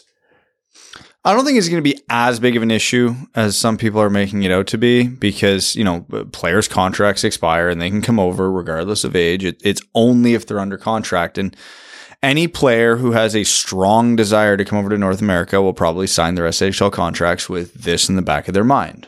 Like, hey, maybe I don't sign a 4-year deal at age 19. Maybe it's a 1-2-year deal. Like, I can get over there sooner. It's only for second round picks and later. So it's not like if you draft a very significant prospect in the first round that you're screwed. So it's good for the SHL, and I get it. I understand it. But I don't think it's going to have all that much of an impact. So there's the amount that it applies to the Red Wings is one thing right now, but I think players who have the amount of foresight to say, hey, I'm going to be drafted in the NHL, it's likely going to be a high pick. It doesn't apply to them because if they're a first-round pick, they're exempt from this rule. But you think of the Elmer Soderblom types, right? Elmer Soderblom was very much a project. By no means could he have ever guaranteed that he'd make it over, let alone be drafted, or the inverse. But he'd be more likely to take a little bit more money, a little bit more guarantee from an SHL team who says, hey, sign for a little bit longer. Yeah, it's a risk, but you're guaranteeing that you're playing pro hockey for the next 3, 4, 5 years, as opposed to not. And you get this extra chunk of change from us. I don't know. I can see the SHL leveraging this to keep their young talent for longer, which, I mean, they should be doing. The SHL's first interest is and should be the SHL.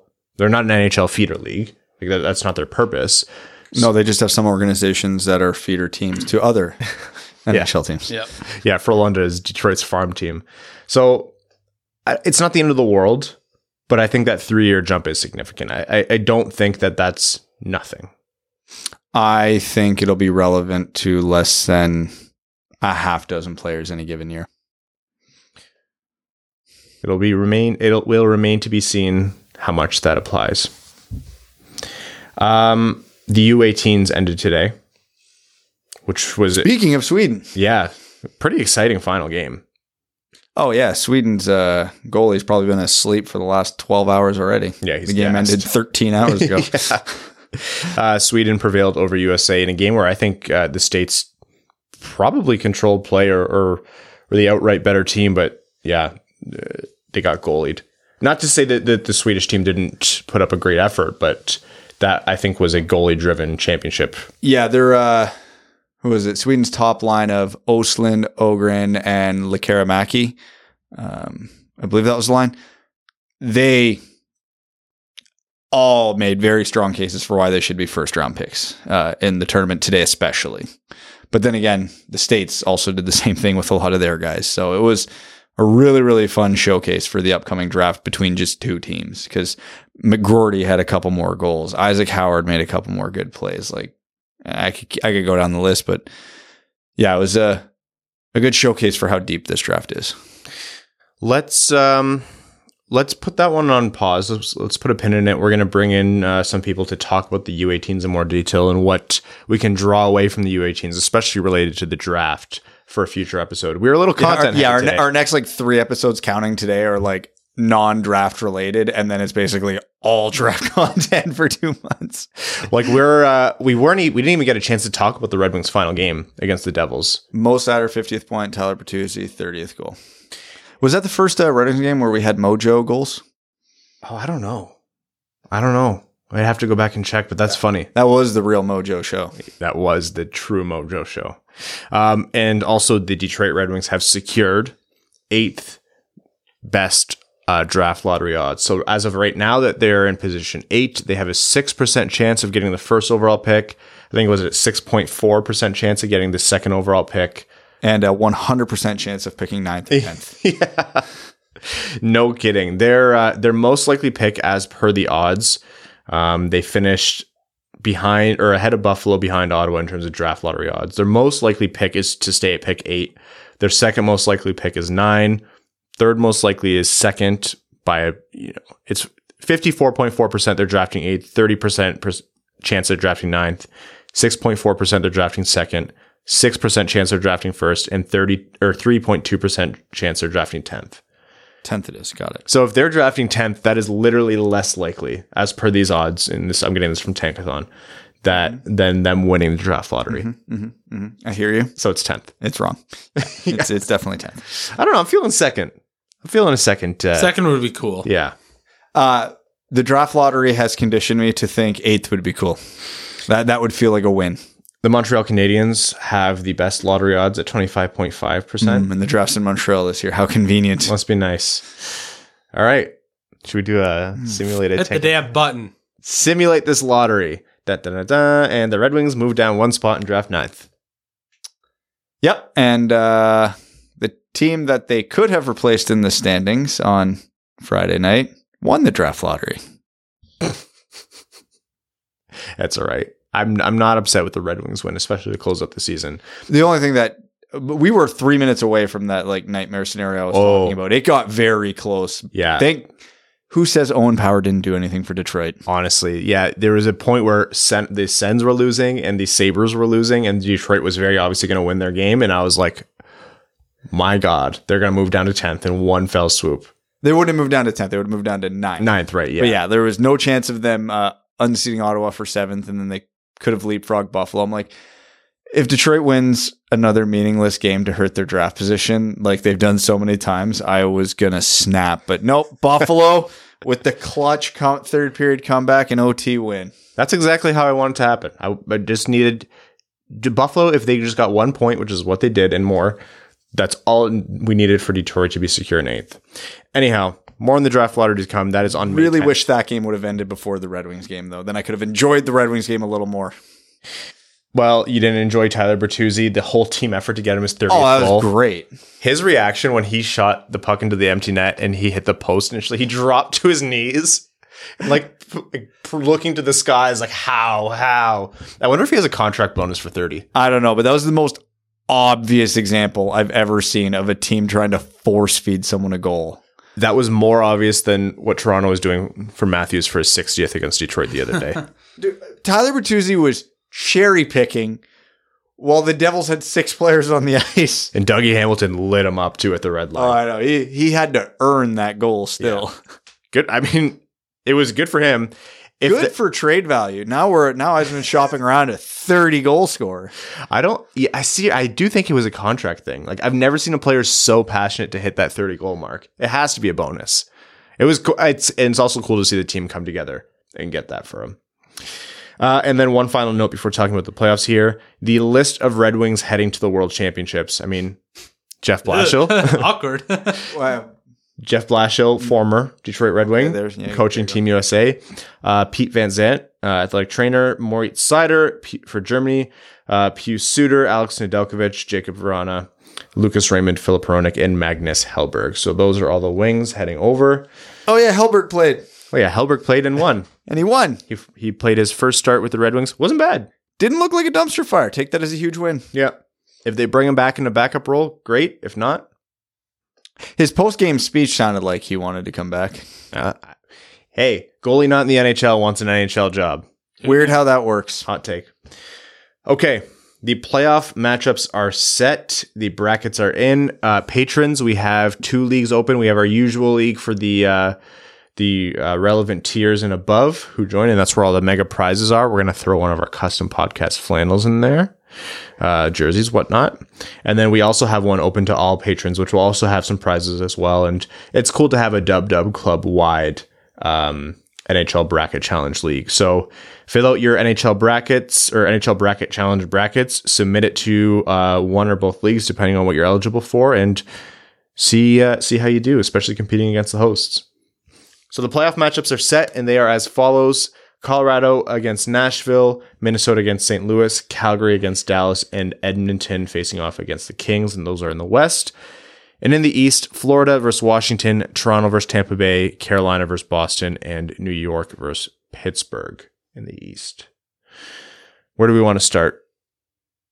Don't care. Western Conference matchups. Here's how I have the West going down. I have Colorado over Nashville in 6. I have Minnesota over St. Louis in 7.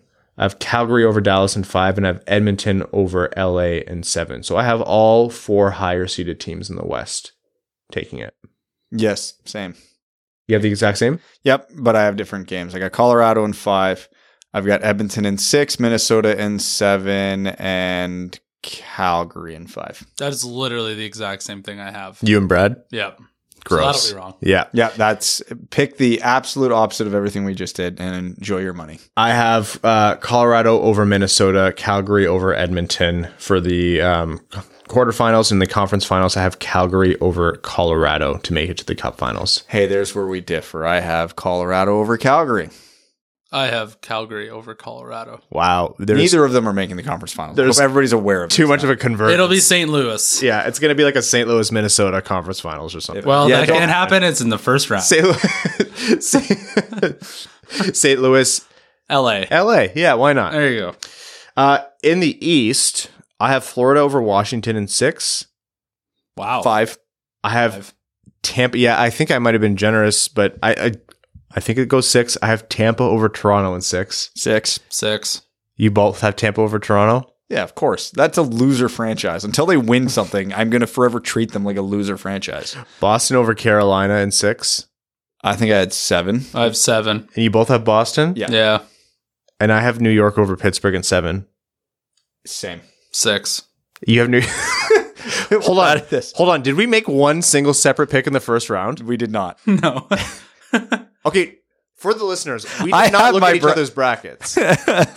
No, I barely looked at my own. I had to somehow find it again. Okay, so to reiterate, in the first round, you have Colorado, Minnesota, Calgary, Edmonton, Florida, Tampa, Boston, New York. Yes. All 3 of us have the same 8. We all took the did not overthink this. Who there is not the favorite? Well, I think I think Pittsburgh's underlying numbers are better than New York. I'm counting on New York goalieing Pittsburgh. I'm counting on Pittsburgh goalieing Pittsburgh. Yeah, that's also a fair point. So coming out of the East, I have Florida over Tampa Bay in probably what's going to be the best series of the year. I don't know. We all predicted Calgary, Edmonton second round. That's true. I have New York coming out over Boston, and I don't have that. You have Boston over Boston in the conference finals? Yeah, I like all 4 teams in the Atlantic better than any team in the Metro. I think Shesterkin's going to go on a tear. He has to. It's their only hope. And I think Florida prevails over New York to make the Cup finals. I have Florida going to the finals as well, just over Boston in the conference final. So you have a Colorado, Florida. Yeah, I really went out on a limb for that one. I have a Calgary, Florida Cup finals, and Edmonton. Evan, you have a Calgary, Florida finals. Jesus. Boy, Florida, to be fair, we should want Florida to come out of the East. They are the most fun team in that conference. And if we want hockey to be fun, we want teams to build their team like Florida. So I'm hoping their formula for success works. It's Florida Junior versus Florida. Okay. Cup champs. I have Calgary. That is a stupid pick because picking a Canadian team to win the Cup when they haven't done it in so many years is like you're just throwing away your pick there. Daryl Sutter, though. I think they're playing the right kind of hockey. It's largely going to hinge on, I think, how... Did I sell you on Calgary? Yeah, I think you probably had a big voice in that. I think it depends on how Johnny Gaudreau shows up, though. If he doesn't, they've got 3 or 4 other guys who are 40 goal scorers. That's true, but they don't have an easy path. Well, they might have an easy path. They have an easier path than any other division. Yeah, because Colorado would have to face Minnesota. Or if St. Louis prevails over Minnesota, then that's a good St. Louis, right? Yeah. Who do you have winning the Cup? Florida. I told you, every year I overthink this shit and it goes horribly wrong. I'm just going with the pure logic of it all. These are the best teams and I'm picking the best teams. Now, the standings don't always do that. Like I said, I have Boston over Carolina, et cetera, et cetera. But yeah, no, Florida. I also have Florida winning.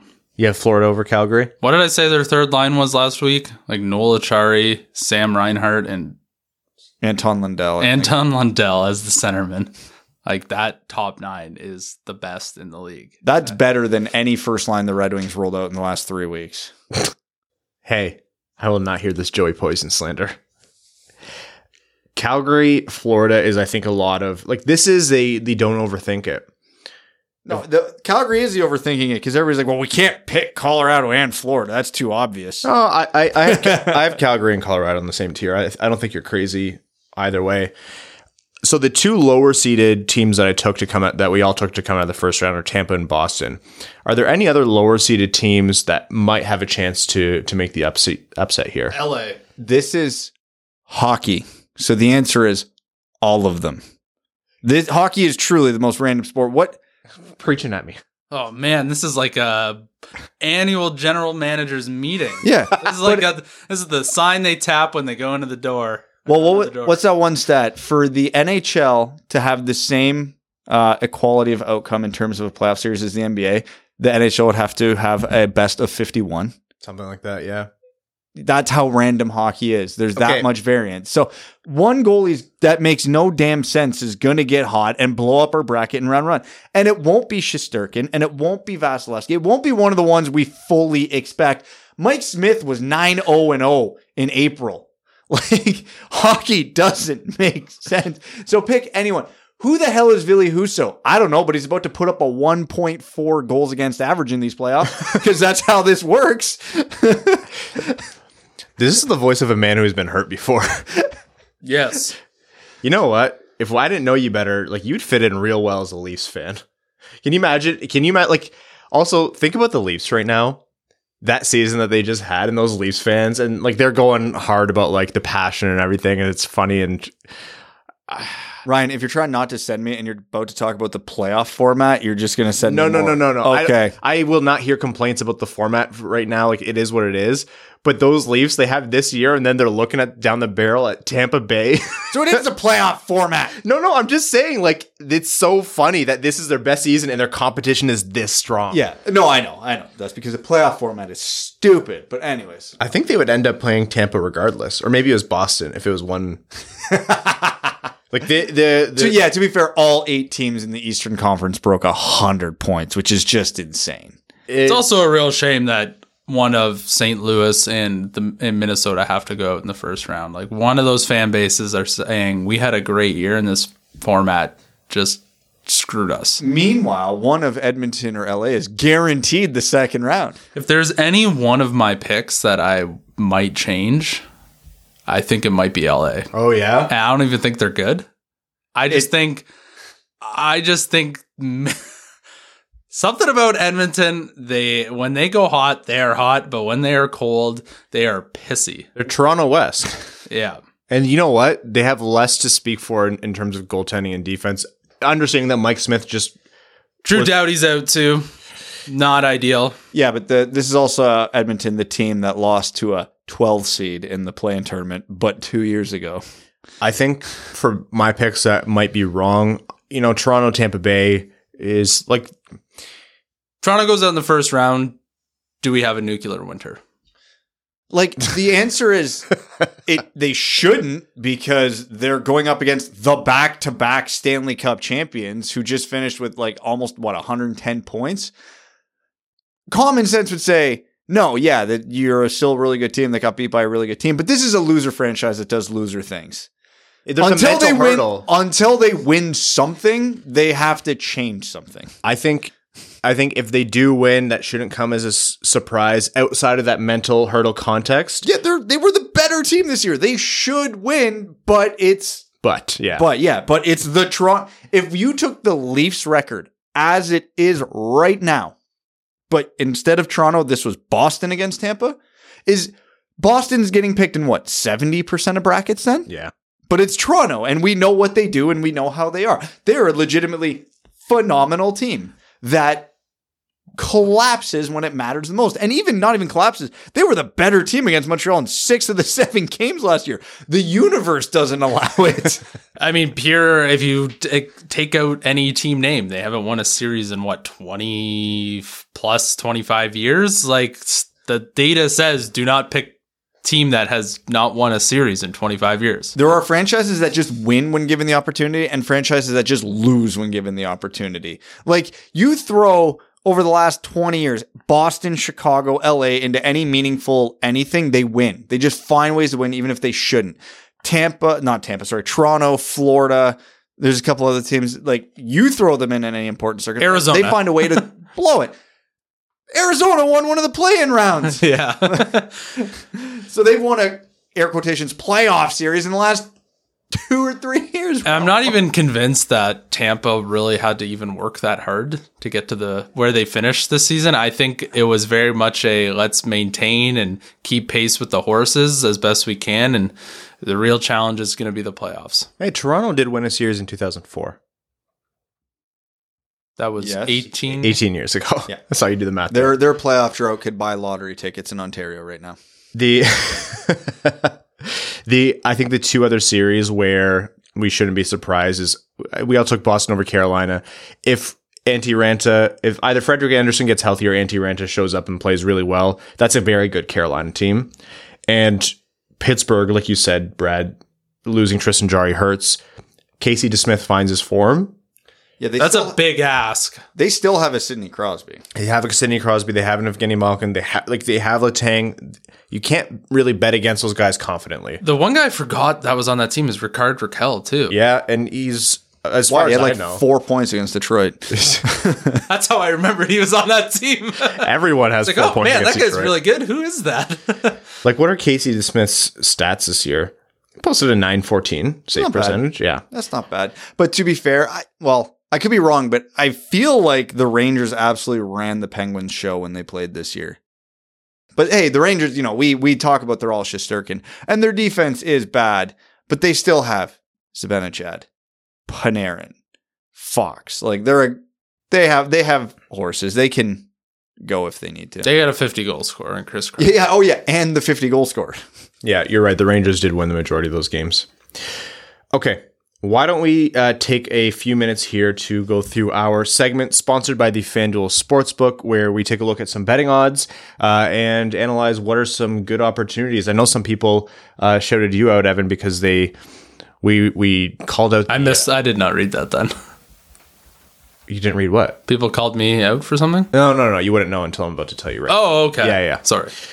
Some people shouted you out, Evan, because we, a little while back, I think Florida had longer odds to win the President's Trophy. And we were like, hey, that's a really good... Someone actually did tell me that. Yeah. I don't know where... Well, my brain doesn't work, so... Yeah. Whatever. So, glad that one worked out. And we're going to look at some playoff series here. So, the Rangers are favored over the Penguins. It's a minus 115 versus a minus 105 for the Pens. So the Rangers are the slightly better favorite there. To me, those odds are I think you just take who you believe is going to win the series. If you're going to put money down on that one, I don't think that there's like a value bet in there. It's a tighter series. I mean, you know who is an underdog in this playoffs though? The back-to-back defending Cup champs going against the ultimate loser franchise. Yeah, that is... Brad is heavy against the Leafs right now. Yeah, he's like and hot. that's my job. Yeah. I want to fight another podcast. This is my year's worth of bad Mo Seider takes coming for revenge. Oh, this is your Michael Bunting. You had to listen to Michael Bunting for Calder for a year, so you're coming back at them right now? But no, it's true. Like, the Leafs are that franchise. Like, I go through the roster, and there's not a lot to critique. I look at their roster on paper with Tampa, and at worst go, it's even. But they're the cursed team. They're the team that can't beat Columbus in a playoff. They can't beat Montreal, who scraped into the playoffs in the worst division in hockey history. Like, what are the odds for that series, Ryan? Toronto's at minus 122, and Tampa's at plus 100. Still an underdog. I like Tampa at plus 100 there. Oh, I love that bet. Me too. Hey, that's not bad. Florida, Washington. Florida minus 355. Washington 270. Ooh, stay away from that one. But hey, no, you know who's been a loser franchise since 1996? Florida. And this is a different Florida Panthers. No, it is. But who's also won a cup in the last 4 years? Washington. Nobody should be shocked if Washington wins that series. I would be 100% shocked. My jaw would be on the floor. I would be surprised, not shocked. I mean, I picked Florida to win the cup, so obviously I'm not saying Florida's bad or I expect them to get upset. But this is a team that hasn't won a playoff series since you were 3, Ryan. Yeah, but Florida hasn't been good for like the past 7 years like the Leafs have. Actually, hold on. I may have screwed up my math. You're a November baby since you were 2. That's a lot of active math. I can't What's believe going my on? birthday. No, you can't believe he did? Google. Yeah. The other series I think that has a similar line to Toronto, Tampa without the same context is Carolina's a minus 124 favorite over Boston, who's plus 102. If you're a believer in Carolina, take that number. But if you're like us and you're taking Boston, I don't hate that plus 102 either. I think that series is going to be tighter than people give it credit for. I don't think Carolina, like it's a shoo-in or anything where all three of us should have picked Boston. I think we're probably going to end up being wrong there in all likelihood. But the other problem with brackets is you have to try and differentiate your bracket from the common thing. Yeah. Oh, you mean like us who basically took the favorites on everything and had 3 identical brackets? Nuance, I know. Right? Of a bracket is not in your winners; it's of your road to the winners. Yeah. Well, it's too late now. We honestly did not. Can you tell me the Edmonton LA odds? Yeah, Edmonton minus 230, LA plus 184. Speaking of betting against loser franchises, that's not bad either. I personally don't think LA is going to pull it off, but I think Philip Deneau could potentially shut down one of or both Leon Draisaitl and Connor McDavid. He put rocket in his skates, or he did a lot of what? Deneau saying you can't keep up with him. There's no way he skates with McDavid. Well, Nathan McKinnon said Philip Deneau is the hardest player to play against in the NHL. I could see a path to LA winning that series, so I'm not necessarily disagreeing with you. I think that will be more of Edmonton's goaltending and defense defecating on themselves. Oh, I'm not saying LA is a good team. I'm saying there are players on that team who are capable of, weathering that storm a little bit and allowing their other players to play against Edmonton's non-existent depth. I think you combine any kind of shutting down of Edmonton's top star with a bad Edmonton goaltending show, and you have the recipe for a potential upset there. I don't see it happening personally. I'm still taking Edmonton, but like my prediction, if I had to funnel it down to one thing, is if Edmonton holds Connor McDavid to exactly a point per game, they probably win that series. So yeah, if LA holds McDavid to a point per game, they win that series. My thinking is if LA splits the first 2 games, LA wins the series. I don't think Edmonton's got the mental fortitude to right the ship on the fly. You guys, anyone want to take Nashville at plus 430 versus Colorado's minus 620? Yeah, no, absolutely not. I'm not touching that with 1,000 foot pole. Plus 235 for Dallas against Calgary's minus 300? No. Minnesota St. Louis is plus 120 for St. Louis versus minus 148 for Minnesota. That series is a pick'em to me, so sure. Minnesota's honestly low-key a dark horse to make the Cup Finals here, in my mind. They're a really, really good team. And the knock against Minnesota every time I read any take against them is, yeah, they're that team they're really deep. They've got their goaltending figured out, but like they don't have that like superstar like a Connor McDavid. I'm like, am I not the only one who's realizing that Kaprizov's going to be on some heart ballots this year? Yeah. They have that superstar now. The last line I want to talk about here, Stanley Cup. The favorites are Colorado plus 320. Florida's behind them at plus 550. Calgary's a plus 700. And then you have Carolina and Toronto at plus 1,000. You have Tampa Bay at plus 1,100. In my mind, Calgary and Tampa Bay are 2 great value bets there. Like I pick Calgary to win, so I would take them at plus 700. But if you think Tampa can three-peat, which is insanely hard to do in the modern NHL. I didn't even hear you list out Boston or Minnesota. Boston is at plus 1,800. Minnesota's at plus 1,600. Edmonton's plus 1,600. Rangers at plus 1,700. Yeah, those teams I don't care about. But I could see Boston, Minnesota going on runs. I could see them being the unconventional Cup finalist. Didn't Minnesota... Who did Colorado lose to last year? Last year? Wasn't it Vegas? Yeah, it was Vegas. 1 year ago, 10 years ago, it's all about the same. Yeah, Colorado's not winning anything. The team they lost to couldn't even make the playoffs. They must be terrible. Yeah, geez. That's another thing to talk about another time. Anyhow, that is our quick look at the betting odds. Thank you to FanDuel for sponsoring that segment. And let us know what you guys did for your brackets and any bets that you put down. They put money on every series against us and just won a lot of money. All into one parlay. Yeah, no kidding. All right. We are going to jump into overtime here. It's a longer episode, but we're still going to take some time for questions, which are brought to you by our Patreon supporters.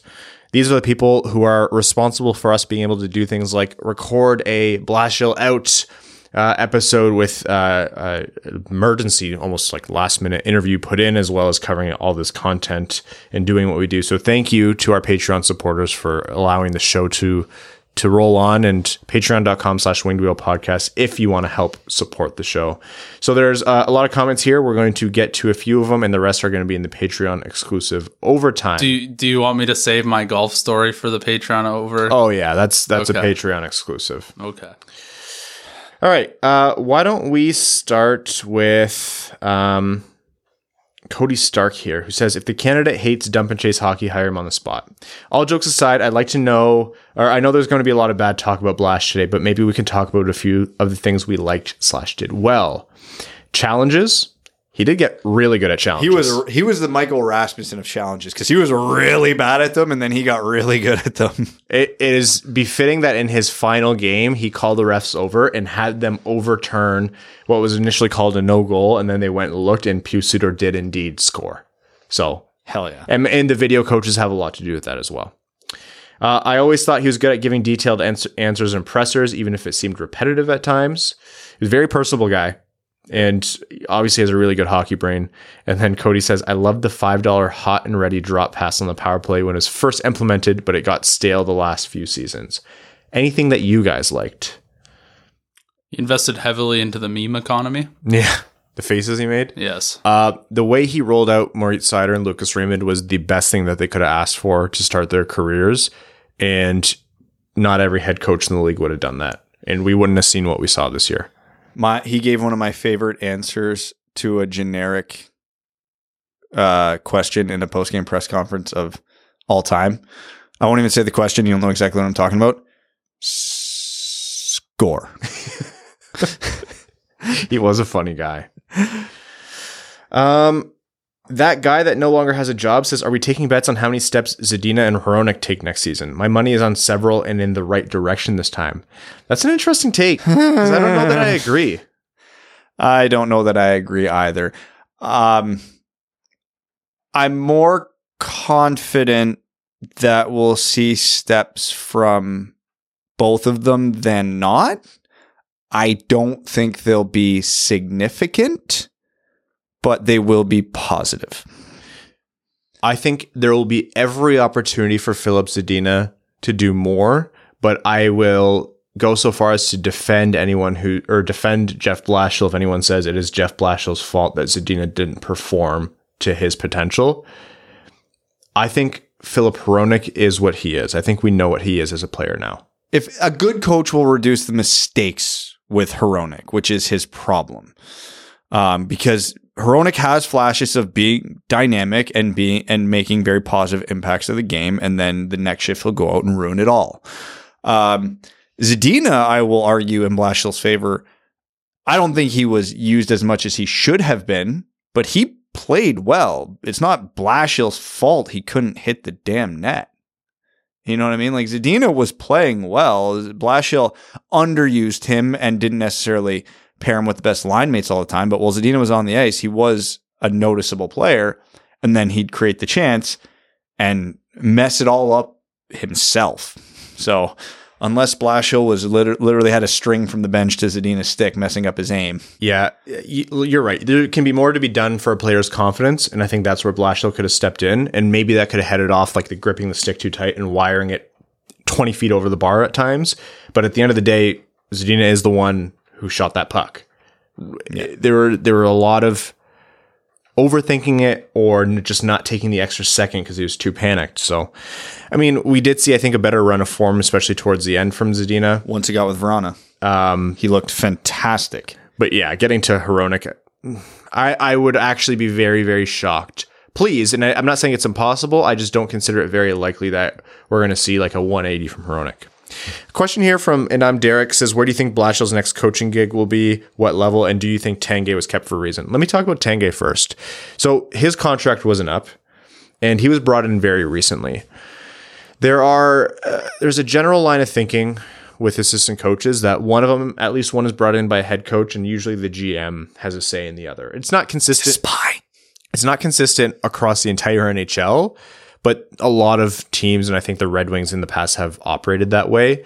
Tanguay just got here, and he was always going to be given more of an opportunity in the event that Blashill left, which is what happened. His contract's not up, and you can count that as Yzerman's guy, quote unquote. Whoever Yzerman hires as head coach will pick the other person on that bench. And also, if you look at everything that went wrong with the team this year, obviously Blashill was in charge of all of it. But if you narrowed it down to how did the forwards, defense, and goaltending performed, the forwards performed the best out of that group comfortably. So if that was Tanguay's group, yeah, if you were going to keep one guy around to bridge the gap, that would be the one. And in terms of Blashill's next coaching gig, honestly, and just above him, Joseph Fournier calls this out, next head coach of MSU men's hockey does not sound crazy, especially knowing Blashill's roots in Michigan. And they need someone to build that program up. It'd be one hell of a pick to do it. Yeah, if he doesn't want to move his family. I think he would get an assistant coaching job in the NHL this summer if he wanted it. What do you think he would take an assistant coaching job? I have no idea. I think I almost think as someone in his position would be better suited having a head coaching gig, even at a lower level in the NCAA. It's different, right? And then you can jump back into a head coaching job at the NHL later. Or it could absolutely tank your career if MSU doesn't do well and you never step foot in the NHL again. It's the dangers of coaching. Anything I know about the NHL, he'll be through the recycler at some point.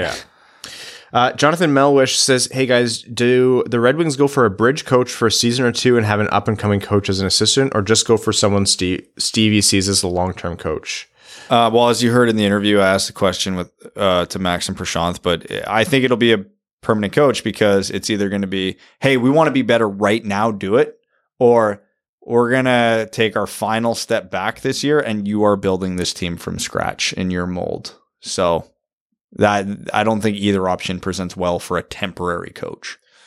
And last question here is from CNOD. Says, so no call up for Berggren. The Griffins were out of the playoff pictures in the last couple of games. Do you think it was a good call to not give him a game or two look, even if it's for him to get an idea of the pace and skill needed to make the jump next year?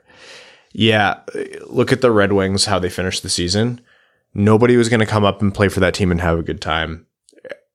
There's no point in my mind. I think you save it. You let him come in for a fresh team that's energized, that has the talent to surround him to shelter a little bit. Berggren's not going to come up and do what Raymond and Seider did in all likelihood.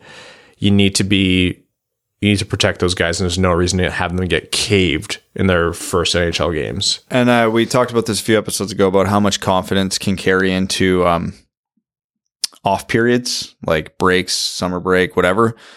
Berggren's going into the summer on an absolute heater. This guy's going to feel like $1 million going into training camp next year right now. So it was the right call to not bring him up and potentially risk having 2 or 3 catastrophically bad games, which is more likely than the alternative. So yeah, he gets to ride that high all summer now. All right.